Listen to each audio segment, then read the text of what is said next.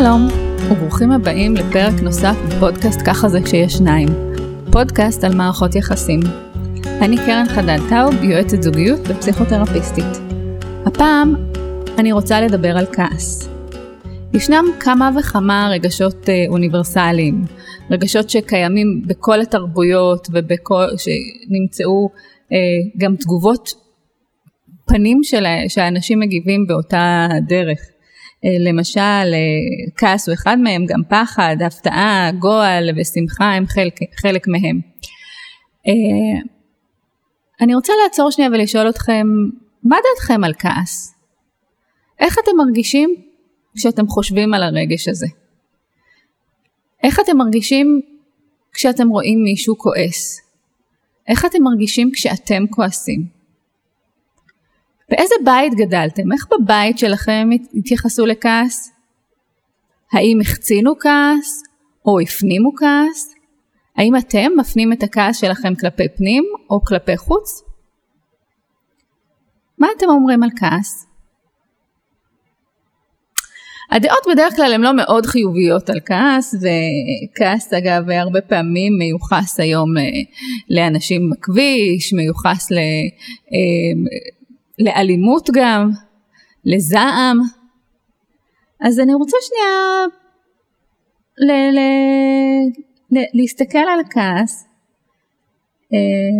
ולעצור שנייה ולהציע לכם תרגיל קצר.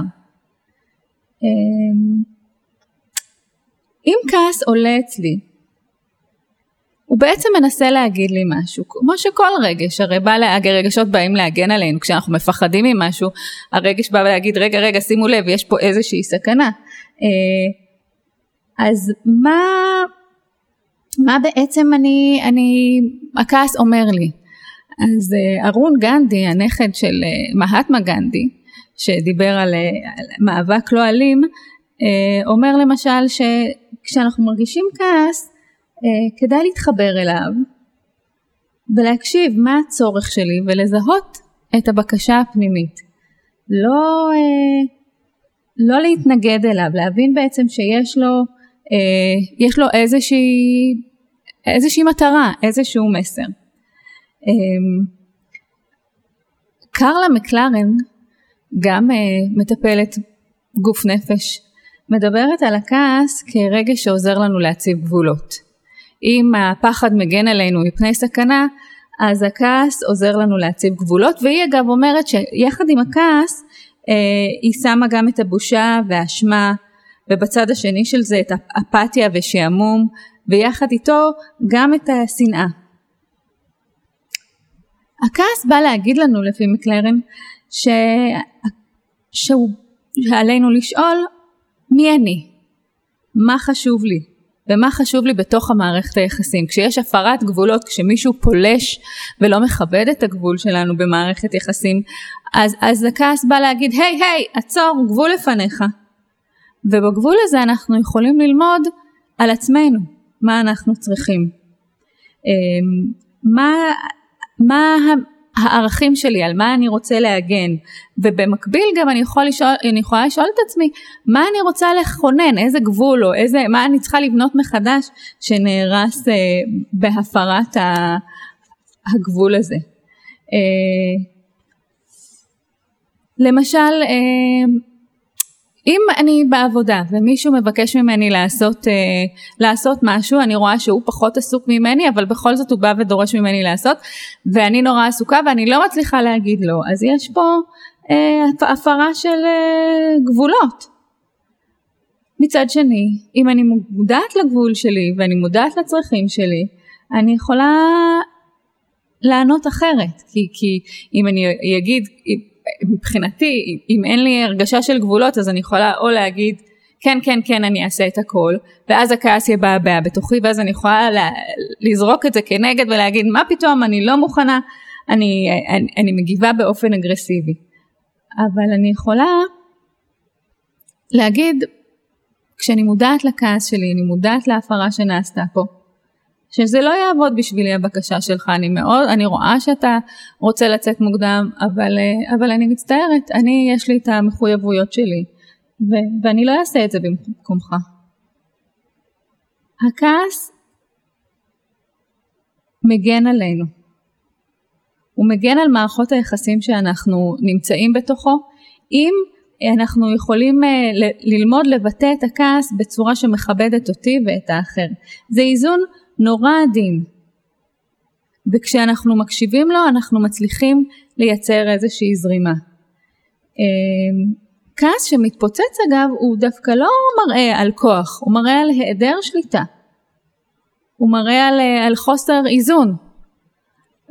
הרבה פעמים אנחנו חושבים שאנשים שכועסים, אז יש להם כוח, אבל זה לא ממש מדויק.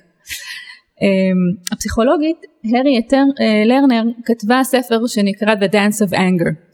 ספר שלם שהיא מדברת בו על כעס.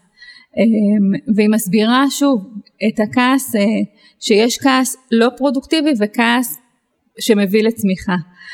אז כעס לא פרודוקטיבי לפי לרנר, הוא רק למשל שחרור קיטור. וכאילו אני כועסת ואני פשוט מוציאה את זה עליך. והצד הקיצוניות השנייה זה להימנע מכעס, להימנע מקונפליקט, להימנע מכל אמירה שתגרום לאיזושהי אי נוחות בתוך המערכת היחסים. זה כביכול עושה איזשהו שלום זמני בתוך הקשר, נכון? אנחנו לא אמרנו את מה שאמרנו, אבל זה לא מביא אותי בצורה אותנטית לקשר, אני לא מביאה את עצמי לקשר, אני נמנעת, ואם אני לא מביאה את עצמי במלואי לקשר, אני לא באמת יכולה לפגוש את בן או בת הזוג שלי. אז איך שנייה עוברים מהכעס הלא פרודוקטיבי הזה לכעס פרודוקטיבי?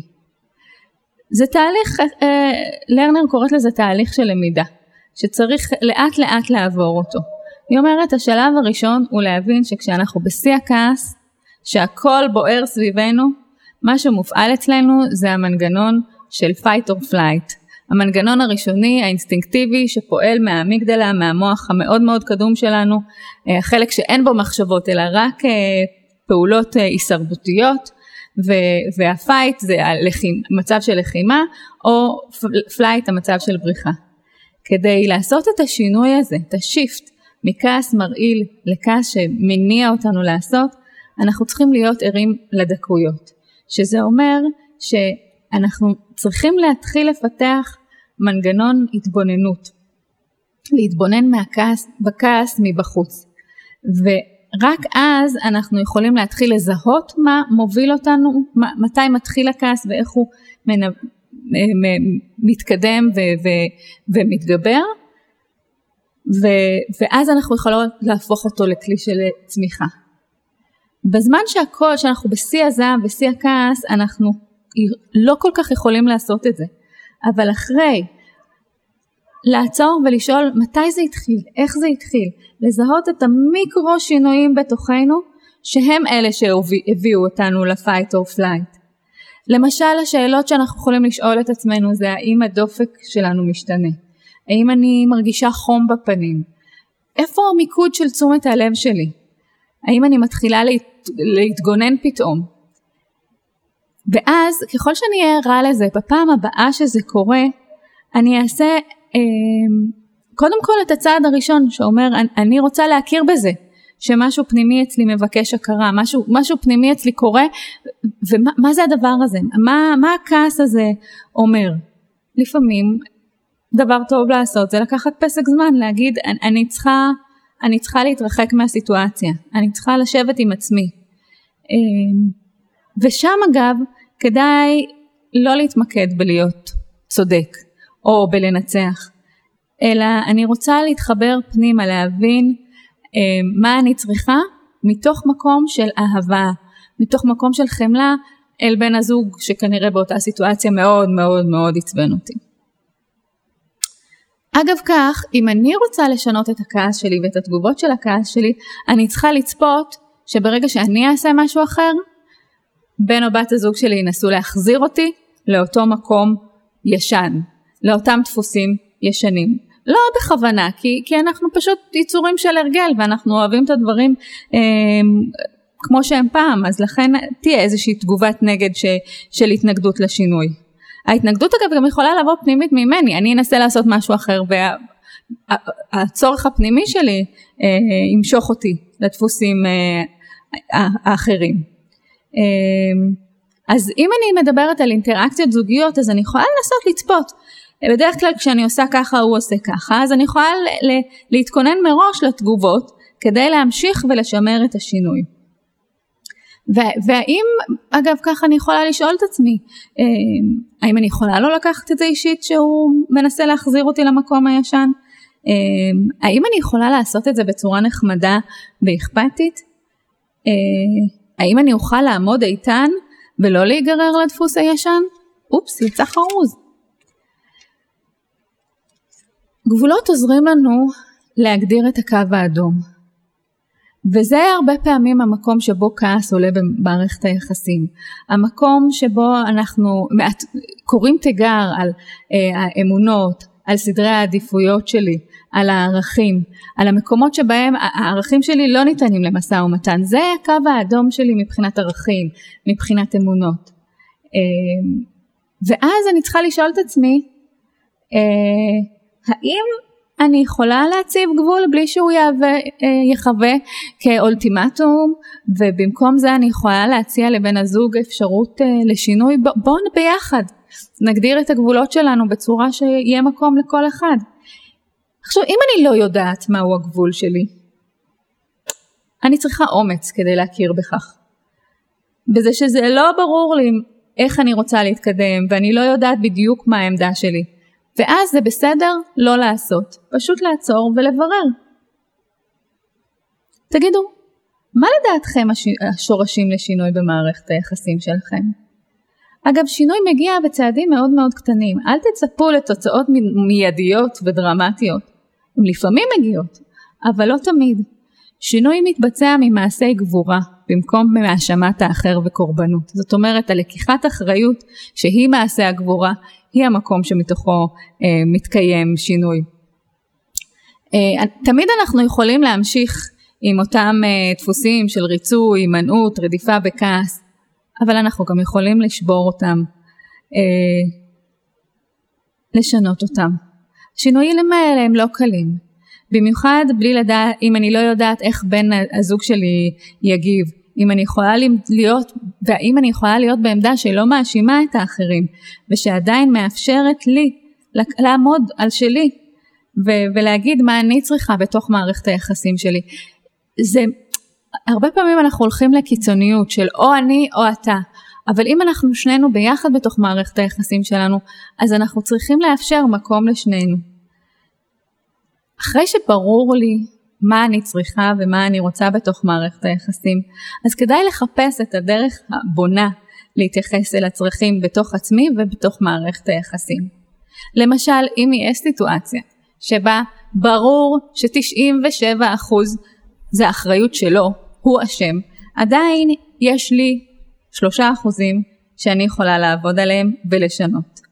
אגב, ברגע שמשהו אני משנה, כל הדינמיקה כולה משתנה. ואם אנחנו רוצות להשיג את תשומת הלב של בן הזוג, אנחנו יכולות או יכולים לכעוס, לצעוק, לשתוק, אבל הדרך הכי טובה לעשות את זה, לפי הריית לרנר, היא לעשות משהו חדש. לנסות את עצמי חדשה, לבוא אחרת, לעשות משהו אחר, לבחור משהו קטן ולשנות אותו כשהתגובה הנגדית מגיעה. אז דיברנו היום על כעס ככלי שעוזר לנו, כרגש שעוזר לנו להבין איפה הגבול שלנו, ואיך להביע את הכעס בצורה בונה, שקודם כל זה אומר להתייחס לזה שקורה אצלי בגוף משהו רגשי, להקשיב אליו, אגב לפעמים לנסות לזהות מתי הוא מתחיל לעלות אצלי, ולהבין מה הצורך שלי שם, ואז לדעת איך לתקשר אותו בצורה חיובית, בצורה מכבדת, בצורה אוהבת, בצורה שלא מפירה את הגבול של האחר. וששינויים באים בצורה קטנה, והשינויים האלה גם מביאים איתם התנגדות מהצד השני או מתוכנו פנימה. אני מקווה שזה עזר לכם להבין קצת יותר את הכעס. אני קרן חדד טאוב, יועצת זוגיות ופסיכותרפיסטית. אני אשמח מאוד לשמוע מכם תגובות על הפודקאסט הזה ועל הפודקאסטים האחרים.